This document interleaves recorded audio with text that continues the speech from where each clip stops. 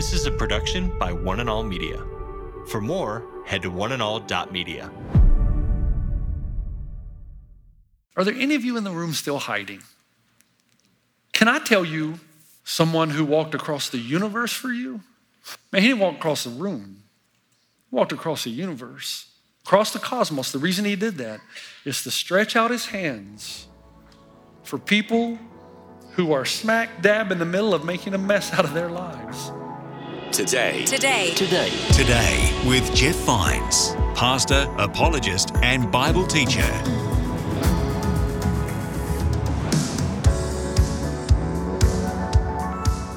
Welcome back to Today with Jeff Vines. My name's Aaron, and in this episode, Pastor Jeff is looking at the example of the disciple Matthew, the tax collector, in a series about seeking out those who are lost in our communities.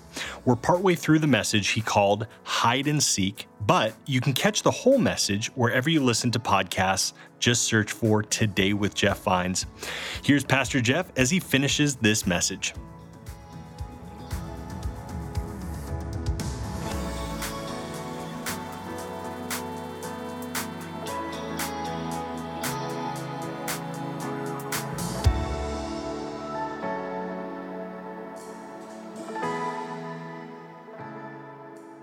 Can we go back and grab that story I told you at the beginning? Because here's what I learned in my life in ministry.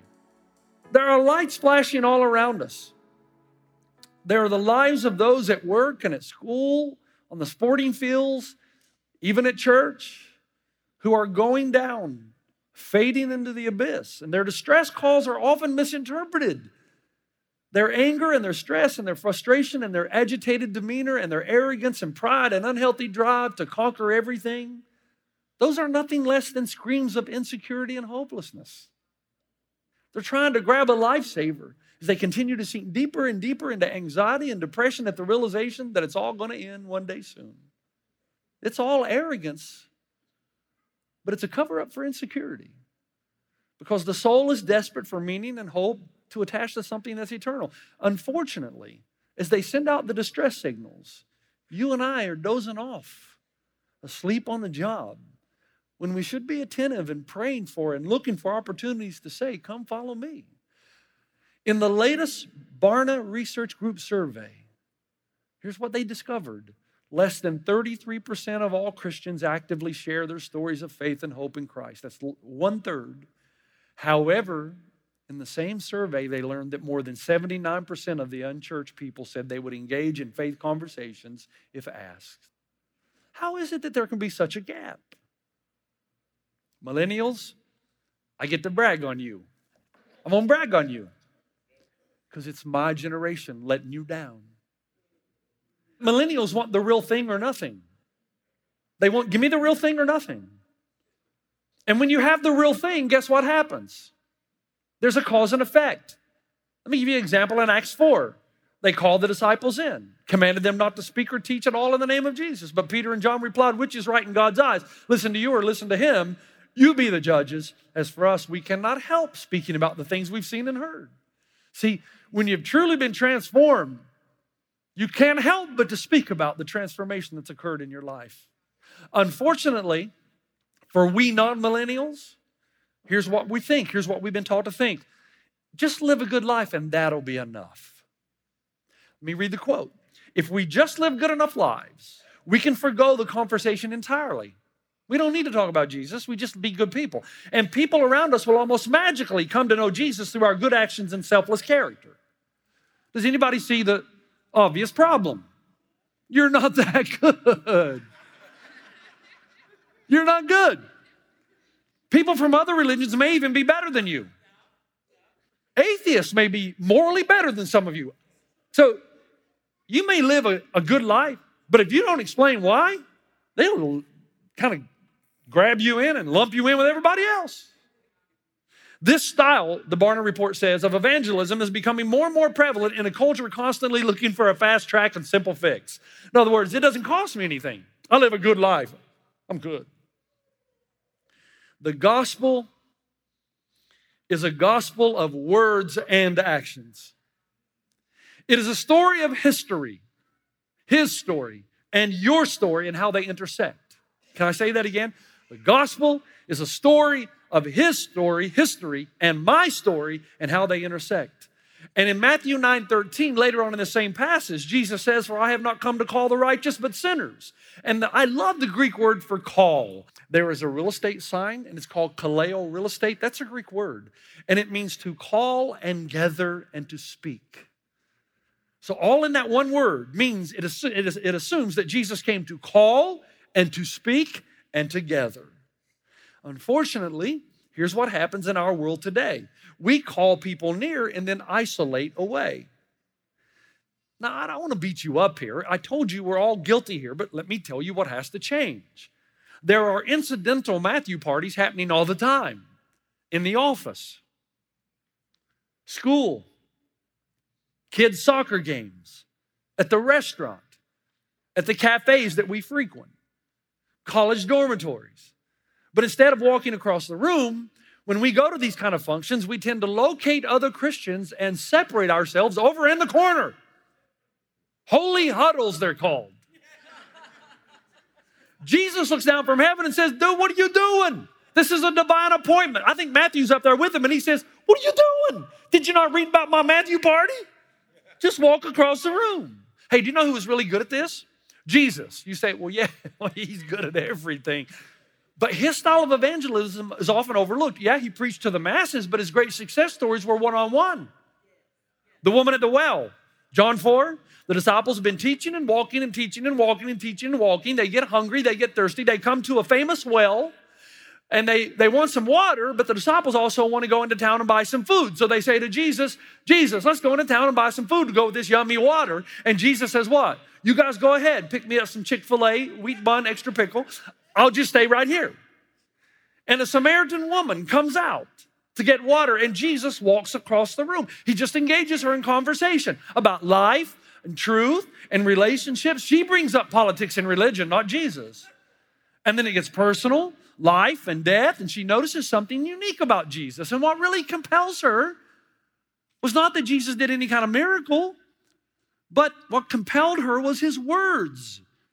John 4, let me read it to you. "Many of the Samaritans from that town believed in him because of the woman's testimony. He told me everything I did." Okay, that's somewhat miraculous. "So when the Samaritans came to him, they urged him to stay with them, and he stayed 2 days. And because of his words, many more became believers. They said to the woman, 'We no longer believe just because of what you said. Now we have heard for ourselves, and we know that this man really is the Savior of the world.' She believes, and then what happens? She drags half the town to a well party. Let me just mix all these people together with this Jesus dude. Good things are going to happen." And she says, "Come listen to the dude who talked to me and listened to me and engaged me in conversation with truth and compassion." My favorite story of Jesus' method of evangelism is Zacchaeus. I've always loved it. I love this story. By the way, just so you know, Zacchaeus was a tax collector, but at least he was in the high rent district. I mean, poor Matthew was at a toll booth. Zacchaeus. This is during the time of Jesus' ministry's days winding down. In just a few days, Jesus is going to face the cross. And these same people right now that are saying, "Hosanna, Hosanna, blessed is he who comes in the name of the Lord," they're going to be yelling, "Crucify him," in a matter of days. And Jesus knows this, and all of this weighs heavy on his shoulders. He knows what is awaiting him because he's seen probably thousands of crucifixions. And he knows there's so much to be accomplished in a short amount of time. And we're talking, what are you doing in your life that is more important than the salvation of the world? And so he's kind of busy right now. You could excuse Jesus for saying, "Peter, deal with Zacchaeus, would you? I got a lot on my plate right now. Matthew, you're a tax collector. You speak his language. Go over and get Zacchaeus out of that tree. Take him to the house, to your home, have a meal with him, and tell him about me. Because I'm kind of busy right now. I'm dying for the sins of the world." But that's not the way Jesus worked. Even when Jesus was suffering and dying, he still walked across the room because there was a thief on a cross right beside him that had the audacity to interrupt Jesus' suffering with a request. "Hey, Jesus, will you remember me when you come into your kingdom?" Now, if there's ever a time when Jesus had the right to be selfish, man, it's now. Part of us could understand Jesus would have said, "Excuse me, I'm dying here. Can I just have this one moment to myself? I got the sins of the world on my shoulders. Do you mind? Can I just have one moment's peace? I've given you people everything." Instead, he looks at him with compassion. He starts to be more concerned about him than himself, and he says, today you'll be with me in paradise. This is amazing to me. I mean, seriously. Jesus, feeling the venomous hate of his persecutors, bearing the punishment of all who would believe in him throughout the ages, at that very same moment was aware and available to one sinner who was trying to come home. Do you know the conviction I've had in my own life this week? You know, isn't it amazing? We are so busy in the West. And if you notice, the more wealthy and the more wealthy we become, the more busy we become, and the more busy we become, the less people come to Jesus. It's because there are no more Matthew parties. We don't have time for that. I think one of the best examples of this, and I know I've used it before, it's my favorite, is the game of hide and seek. Hide and seek is a simple game, isn't it? The one who hides is in control, right? You get to hide wherever you want. You get to keep your eyes open, and you get to choose where you're going to go and what you're going to do and where you're going to hide.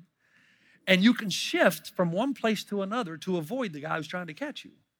Now, when I was a little boy, I was so skinny. I mean, you got no idea. I was so skinny. I could hide under the kitchen sink. Until one day I discovered that so could a lot of other things, like mice and spiders and garden snakes, and the day I found maggots. Nevertheless, hiding is usually the easier job, right? What's the harder job in hide and seek? The seeker. He or she places himself or herself in a humble position. They continually seek for those whose mission it is to evade them, right? And every time the seeker gets close, they can move farther away. So the worst thing about the game is the seeker gets no title of recognition. In other games, the pivotal player gets a high-profile name. In basketball, the center. Baseball, the pitcher or the catcher. Hockey, the goalkeeper. But in hide and seek, you're it. And other than your cousin on the Addams Family, that's no recognition. Jesus knew the rule of the universe. God is it. The world is hiding. And the fisherman's role is to come out and say, "Ali, Ali, oxen free," which comes all the way back from the 2nd century. And it's our way of confusing what it's really supposed to say. All ye out, come in free. And over the years, it just changed. All ye out, come in free. Ali, Ali, oxen free. You can come home now. It's okay. You're safe. You'll not get hurt or penalized. Stop hiding. Come home. Doesn't matter what you did. Doesn't matter where you've been. Just turn around and head back home. And all through the Bible, Jesus wants us to know that his fishermen will understand that people hide for different reasons, and you'll never know what it's going to be. But they all want to be somewhere where it's safe again. They hide because of tragedy. They think God's abandoned them for some difficulty that they've gone through.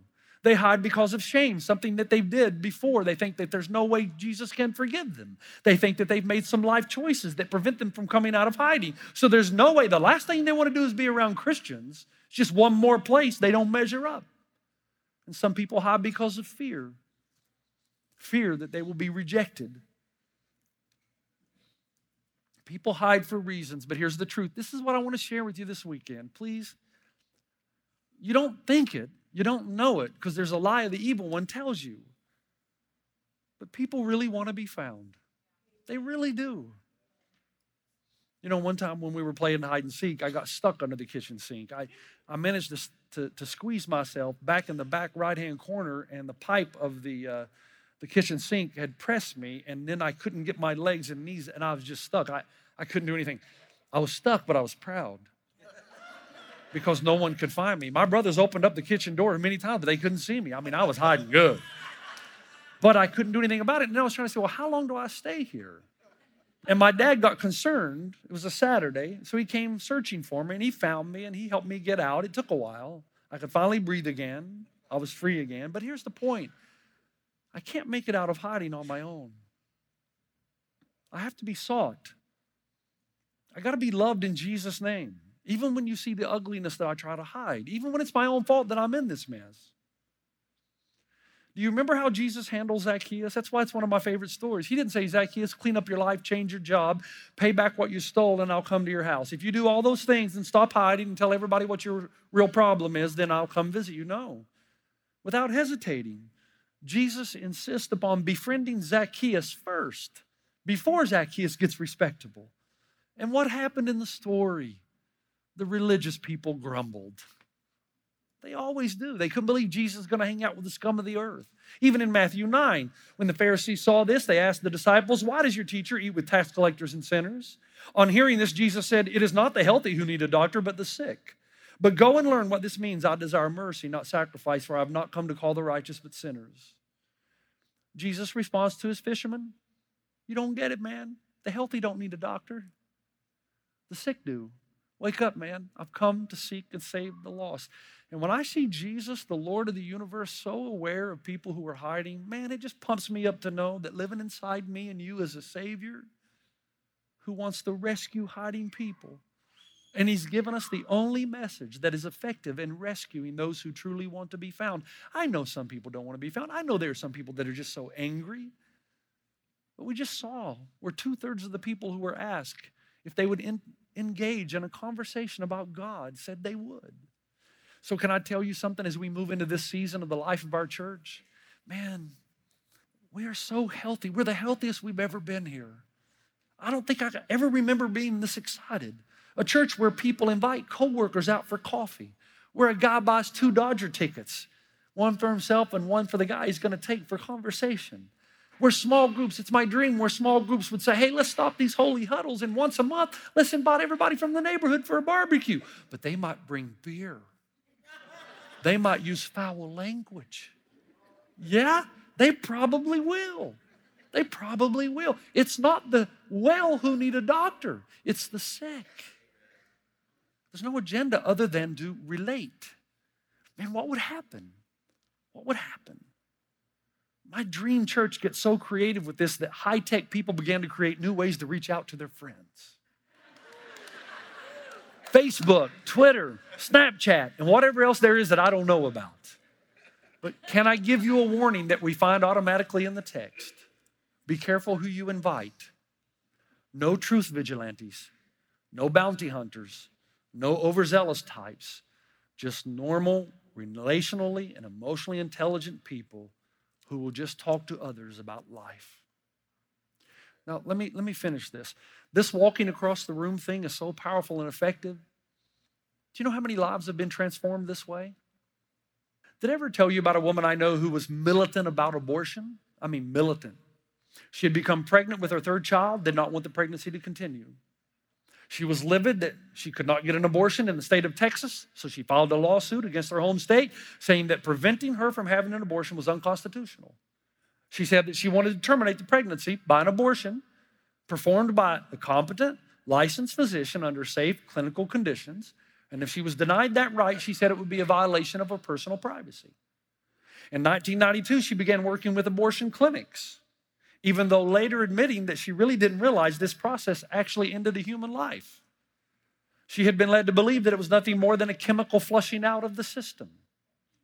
In the end, she decided not to have an abortion, but gave her child up for adoption.